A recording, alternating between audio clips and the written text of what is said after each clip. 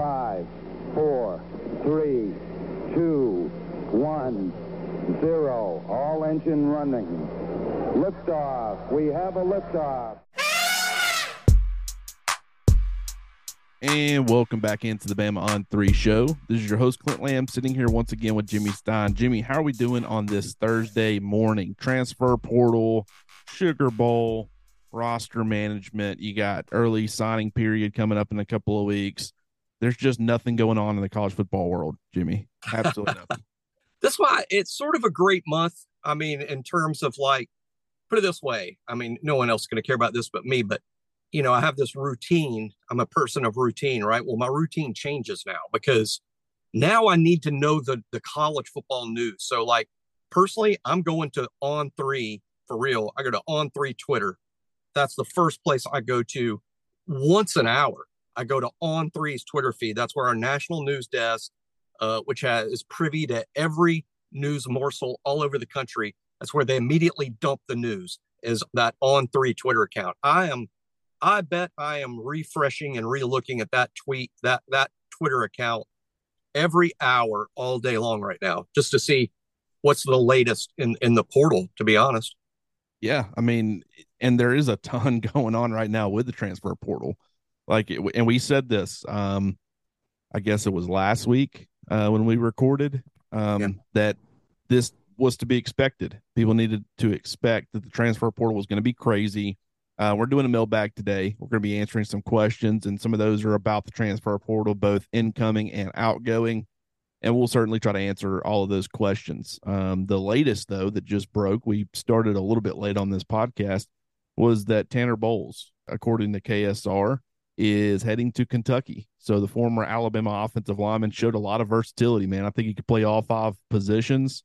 You know, he can play center, guard, or tackle.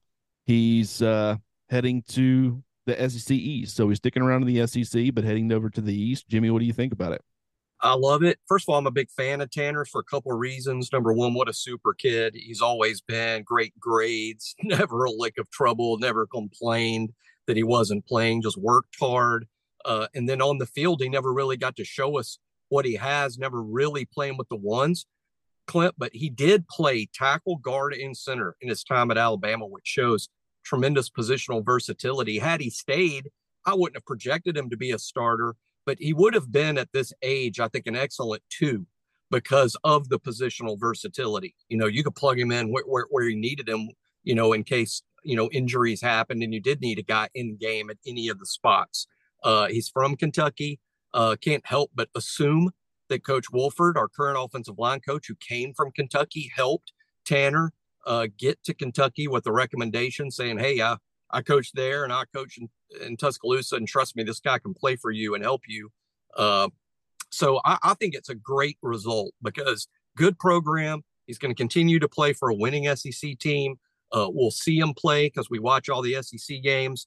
Good chance, better chance he'll be in the starting lineup there than at Alabama. And let's not forget this ever important, a University of Alabama graduate, Tanner Bowles. Yeah, I would say he's like the second team version of Barrett Jones, right? Yeah. Yeah, I mean, you're talking about a guy who was a little bit undersized, you know, 6'5", like 293. Barrett Jones was in that same kind of size range, but just had the positional flexibility where you can plug him in anywhere. Now, granted, the difference is Barrett Jones did it at an All-American level. Tanner Bowles is more of, like I said, the backup version of that. But at the same time, that could be valuable if you needed him in a pinch. Having that available certainly would have helped. But he's far from the only loss that Alabama has suffered, whether it be who we're expecting in graduation or through graduation or through the transfer portal. You've got Javian Cohen's choosing to leave through the portal, Damian George, Tommy Brockermeyer, Tanner Bowles. You've got Tyler Steen, who is a senior. You've got Emil Ekiyor Jr., who's a senior. You've got Darian Dalcourt, who's a senior. So Alabama had 15 offensive linemen on its roster this season. As of right now, there could be some guys, maybe a senior elects to return or something, but as of right now, it's very possible, likely even, that over half of those is going to be gone. That's quite a bit of turnover for one position, especially when you're talking. I mean, if it was 1 out of 3 quarterbacks or 2 out of 4 quarterbacks, I mean, that would still be significant, but it's still only 2 guys that are transferring. Right now, you've got 8 who are either leaving or transferring. So we've got a question about the offensive line, a couple actually. And so I'll go ahead and read those, and we'll just jump right into the mailbag and talk about this a little bit. The first one is from Justin Waldrop, and he asks, with the offensive line running low with possible departures due to draft/out of eligibility/transfer portal, my question is this Wolford and Bama's way of cleaning house/revamping that particular room, or is this just part of the craziness going on, or am I overthinking this? And then as the tide rolls, also asked, hey, Clint, with all the outgoing OL transfers, who do you think is best situated to fill the 2 vacant starting spots in 2023? Still feel like we have a really strong core with McLaughlin, Booker, and Latham. So, Jimmy, what do you think? I think that first question is a really good question, and I'm not dodging it in any way when I'm saying that the answer is both. I don't think it's a cleaning out, because to me, a cleaning out implies that Saban and Wolford went to these guys and said, we want you out of here. I don't necessarily think that happened in any of those cases. But as Andrew Bone has reported on our site, and as we have talked about on the site, on the message board, I think it's most likely in all of the transfer portal cases, Clint, a situation where all of those kids wanted to leave and they weren't talked out of it. You know, when a kid comes to you and says, look, I'm thinking about going in the portal, there's a couple different ways to handle it, depending on what his standing is with you. You know, is this a kid that you're reluctantly say, oh, all right. Or is this a kid you're like, oh, thank goodness, go, please do. Or is it a kid you beg to stay? All I'm saying is these were not kids they begged to stay. I mean, that's one thing I'm adamant about. No, there was no scene. There was no dramatic scene at Bryant Hall with Coach Saban holding a boombox over his head and playing a Peter Gabriel song saying, you know, please don't dump us. No. These are kids that wanted to leave that were not talked out of it. So do you call that cleaning house? I don't, but it's sort of the same thing, right? I mean, so in that sense, no one is leaving that I think the coaches really felt needed to be a first team player at Alabama next season. No one. Now, it's left Alabama in a spot. You laid it out there perfectly. In my mind, there's 7 returning guys right now, just 7. You need 15 probably. Now you got 5 coming in via the recruiting class so far. 5 kids committed to us that we believe will stick. So that's 7 plus 5. That's 12. Are you going to sign 3 kids out of the portal for one position? That doesn't sound right. But probably 2. And man, that's a change. I wouldn't have thought that a month ago, but now I feel like it's almost necessary. And as far as the second question goes, real quickly, because I know you have a lot to say about this too, but today, as we sit here, and again, Clint, when we do the show next week, I hope we can do another show next week and we're asked the same question. My answer might look different next week, but today, I think the starting offensive line next year looks to me like J.C. Latham at left tackle, Tyler Booker at left guard, Seth McLaughlin at center, Elijah Pritchett at either right guard or right tackle, and a transfer portal dude as the 5th guy, whoever that happens to be. And if I'm wrong, then I'll throw in Terrence Ferguson there as the 5th guy in terms of guys that are on the roster right now. But my feeling is transfer portal dude would be the 5th starter. We're just not yet knowing who that might be. Yeah, I think that second question pretty much laid it out. I would say that that's really the only way to look at it right now. Doesn't mean that things can't change. You know, they could bring in some kind of stud at left tackle or something and keep J.C. Latham at right tackle. Are there any stud left tackles out there in the portal right now? No, none that I've seen. Jeremiah Byers, who is a tackle for UTEP, he's one of my favorite players in the portal. To me, he's this year's Osiris Torrance, who was at Louisiana last year, followed Billy Napier to Florida. After he took that job, became, one of the better guards in the SEC and maybe in the country. He was already one of the best guards in the country going in, but he continued that high level of play despite the fact that he had to go up in competition. I think Byers can be similar to that. He's a right tackle or been a right tackle for UTEP. Very athletic guy at, probably think he's like 6'4", 6'5", around 330 pounds. So he's fitting that kind of size element that Alabama's really wanting to kind of move to. But I also think that Byers is outstanding in pass protection. One of the most efficient pass blockers that I've seen in college, regardless of level. Not saying that he's on Alabama's radar or that Alabama's going to go after him, but when you think, hey, maybe Elijah Pritchett at right guard, and maybe you go get a star stud right tackle and move J.C. Latham to left tackle, I don't think that would be bad at all. And so that would be one potential guy that I would look at. But as of right now, based off of the current people on the roster, you have to assume the four guys you talked about with J.C. Latham at left tackle, Tyler Booker at left guard, Seth McLaughlin at center, Terrence Ferguson at right guard, or maybe you could flip Booker and Ferguson could play on the left side if you wanted him to. If that's where you're moving Latham and you feel like you'd be more comfortable playing with a more established player. I think that's right. And then you could have Elijah Pritchett, who I'm extremely high on at right tackle. And I know the coaching staff is high on him too. A very physical player, missed a lot of this season due to a torn pec in the offseason. And he's just now starting to get up to speed, but I know the coaching staff loves him, and he's a former borderline 5-star talent. So I certainly think that's a possibility. As far as the cleaning out or cleaning house, I do think that there's a shift in mentality. I think Alabama really wants to the energy and the effort and the love of just football that Tyler Booker brought to the table this year. I think Alabama sees that and they want more of that. And so they're trying to figure out, how do we get more dogs? I mean, I guess that's what everybody refers to him as nowadays. And Tyler Booker's a dog, and J.C. Latham's a dog. And I think Pritchett can be that next guy who can fall right in line with that mentality and get back to just, one, to dominate people. I feel like Alabama's offensive line in 2019 and 2020 really did a good job of just wanting to manhandle people. Not everybody on there was just this mean style, nasty style of player. Evan Neal wasn't really nasty to me. He was just so much more physically imposing over everybody he went against that he still found a way to dominate, but he didn't play with the same edge or mentality as a Jedrick Wills. So you can get that. You don't have to have all 5 of your starters have that kind of mentality. You need to have 2 or 3 at least. And then you need to have talent at the other spots, guys who can really get the job done.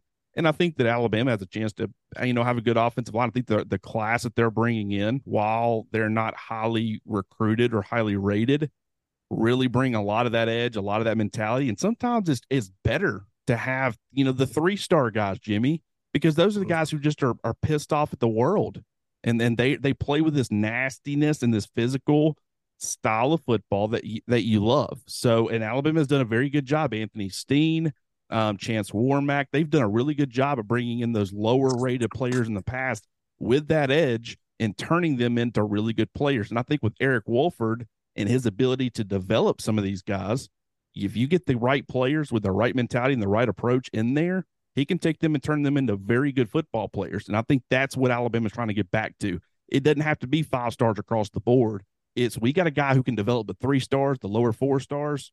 Let's bring those guys in with the right mentality, has the size that you're looking for, the different kind of build, and let's get this thing, going again.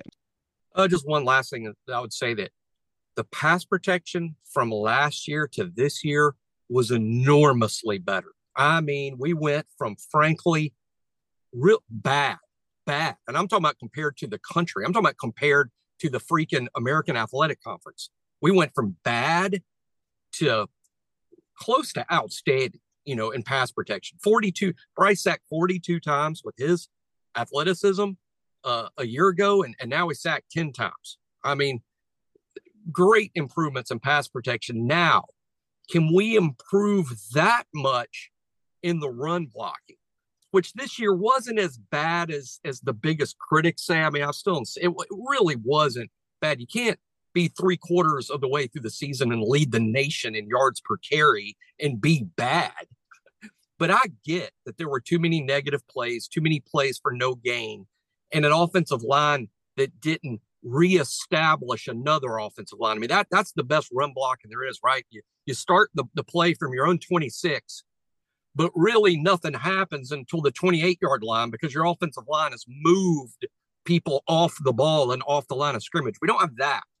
And what I'm hoping is, Clint, that Coach Wolford in year 2 makes the same leap that he made with the pass blocking in year 1. And I think this turnover and personnel is a step in that direction. And that's what I'm excited to see. Yeah, and that kind of follows along in line for the most part with the next question. It's really more from a general team perspective, but TP _ 1829 on Twitter asked, what does Alabama do to get their Alabama mojo back? The killer instinct to me just isn't there right now. Is it because we've gone spread and don't practice hard-nosed football anymore? I do think that this is a wise Twitter person. That's wise. I mean, I think the wisest just my opinion, the wisest fans, they see that and understand that. I've said that for years, and I don't mean it as some insulting thing. I think I won't go into the long thing that I post about all the time on the board, but there's a symbiotic relationship between offense and defense. And by that, it just simply means this: you are what you practice against. If the defense practices against a spread, finesse, timing, everything is done, with the idea that we're going to fool you and have misdirection, and we're going to toss it around in the run. We're going to use the throw game sort of as the run game. A lot of east-west, sideways, tunnel screens, bubble screens, instead of just power run plays. I think if that's what you practice against every single day, you can't help but be a little soft, to use the term that the critics love to use. You can't help it. That's what you see every day. But when you're offensively committed to the run game and you're like, we are a downhill running, man-to-man, we will establish a new line of scrimmage. We'll knock you off the ball. Our wide receivers block like tight ends. Hey, when you practice against that, you got to be tough. It toughens you up. And that's what I think to some extent Alabama has lost, since there was a concerted effort once Tua came along that we're going to play up-tempo spread football. And we did, and it works. And we're probably the highest scoring team in football since 2018. If you add up all the seasons, I don't think anybody scored more points than Alabama in 5 years of football. It's worked perfectly on offense. But there has been an effect on the defense in a negative way because of what I just explained. And also because the offense's possessions are so short. I mean, the offense now scores in a minute and a half. They'll drive the length of the field in a minute and a half, and you got to send the defense right back out there. That's happened at Alabama a lot since 2018, since sort of Tua took over.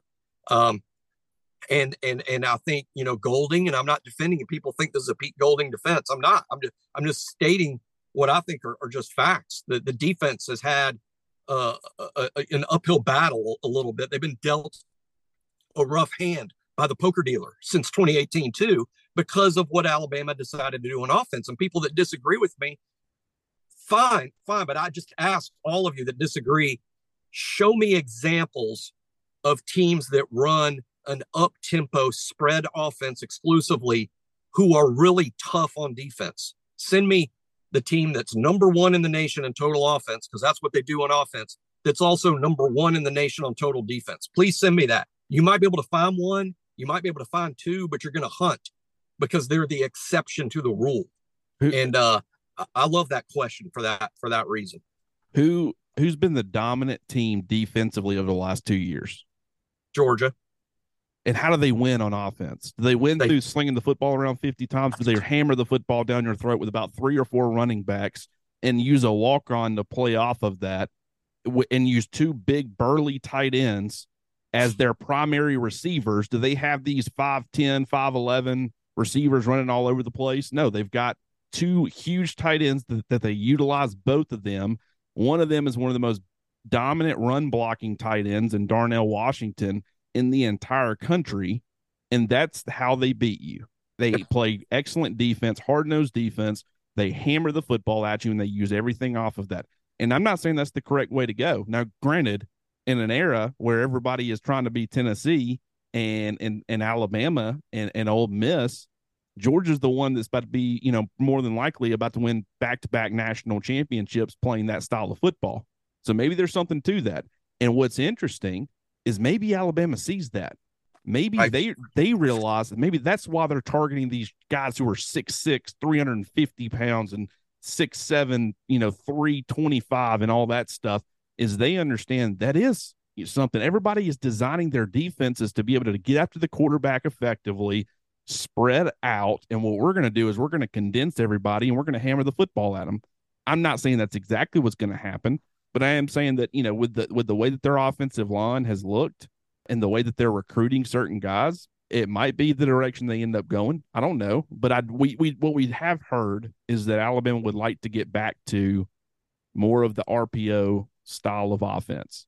And I do think that with the current crop of receivers, I love Isaiah Bond. I love Kobe Prentice. I love Kendrick Law. I definitely love Malik Benson and how he'll fit into that style. These are the kind of receivers. And I still think there's use in having the Ja'Cory Brookses and the Jermaine Burtons of the world in that style of offense.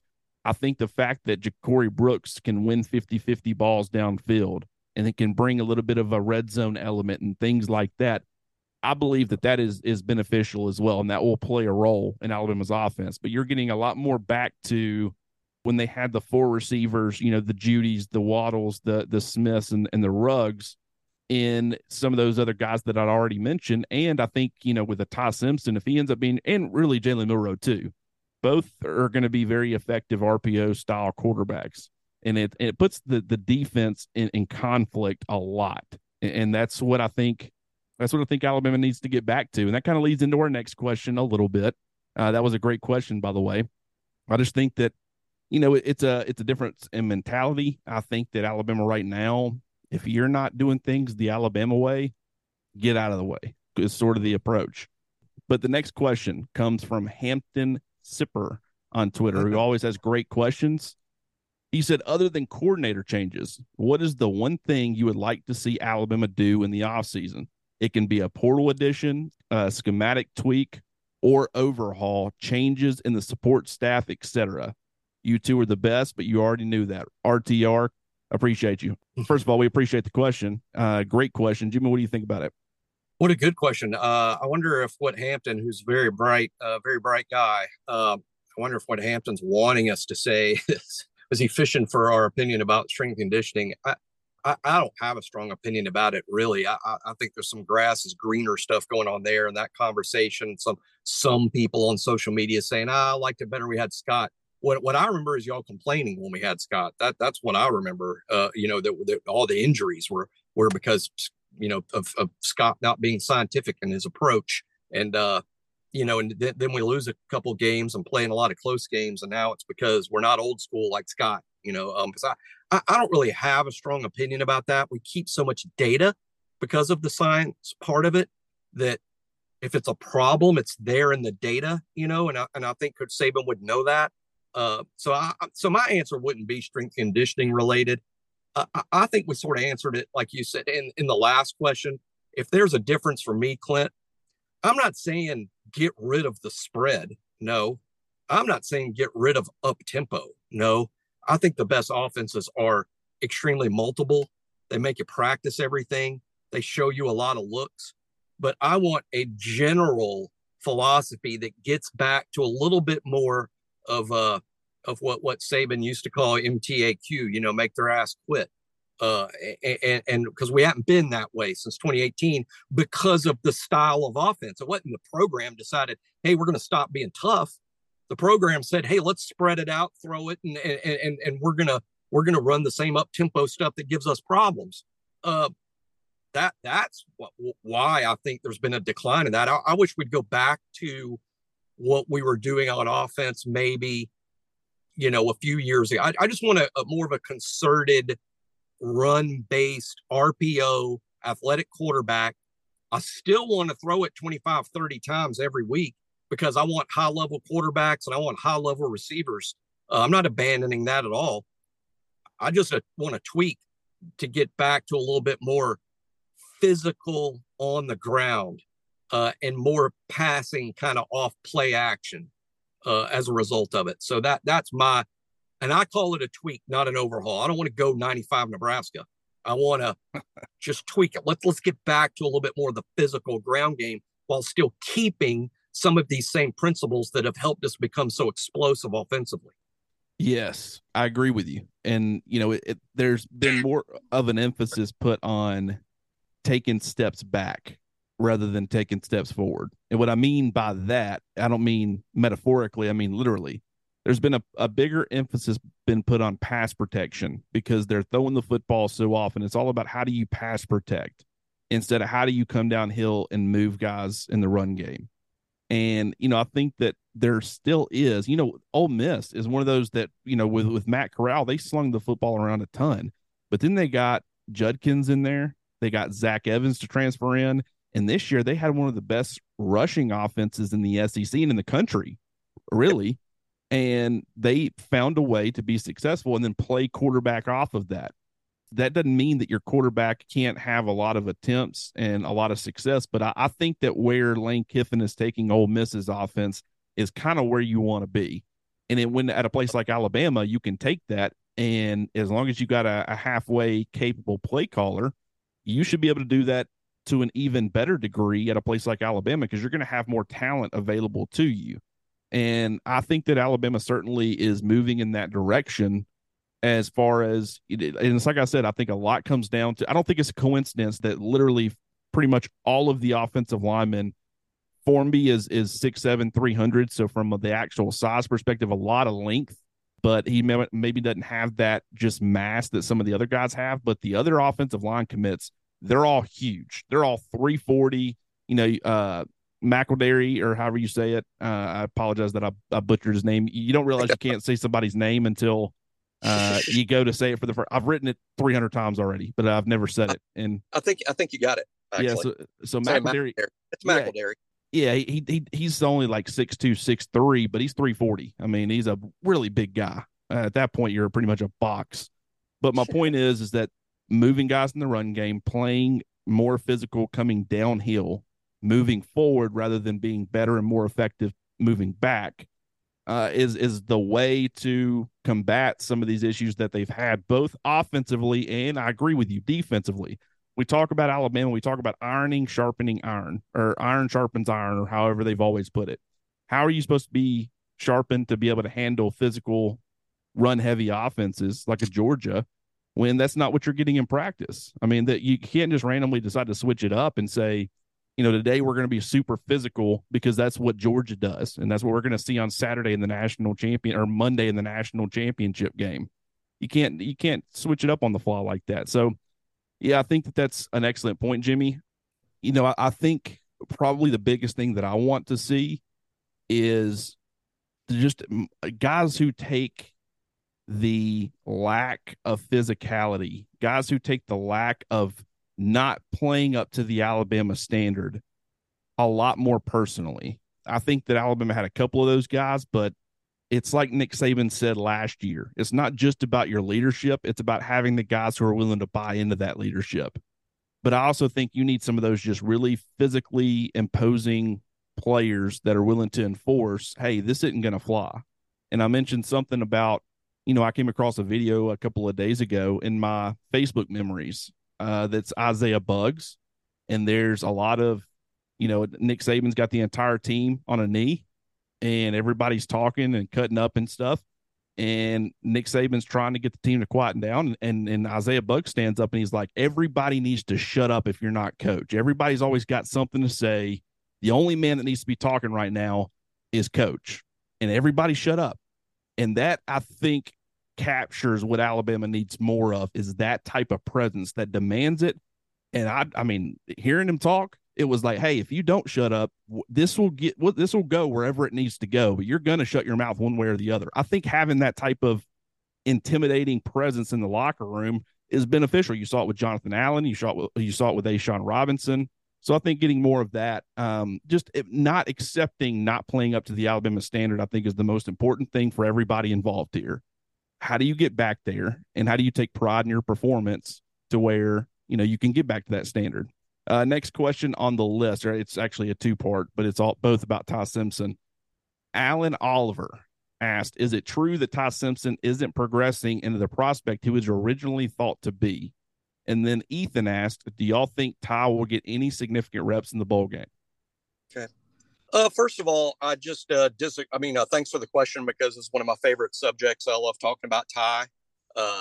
Those that know me know I work for QB Country part time, and Ty's been training with QB Country since he was like in the 6th grade at our QB Country Memphis location, and often in QB Country Mobile. To be honest, he's come to Mobile a ton over the past 7 years working with David Morris.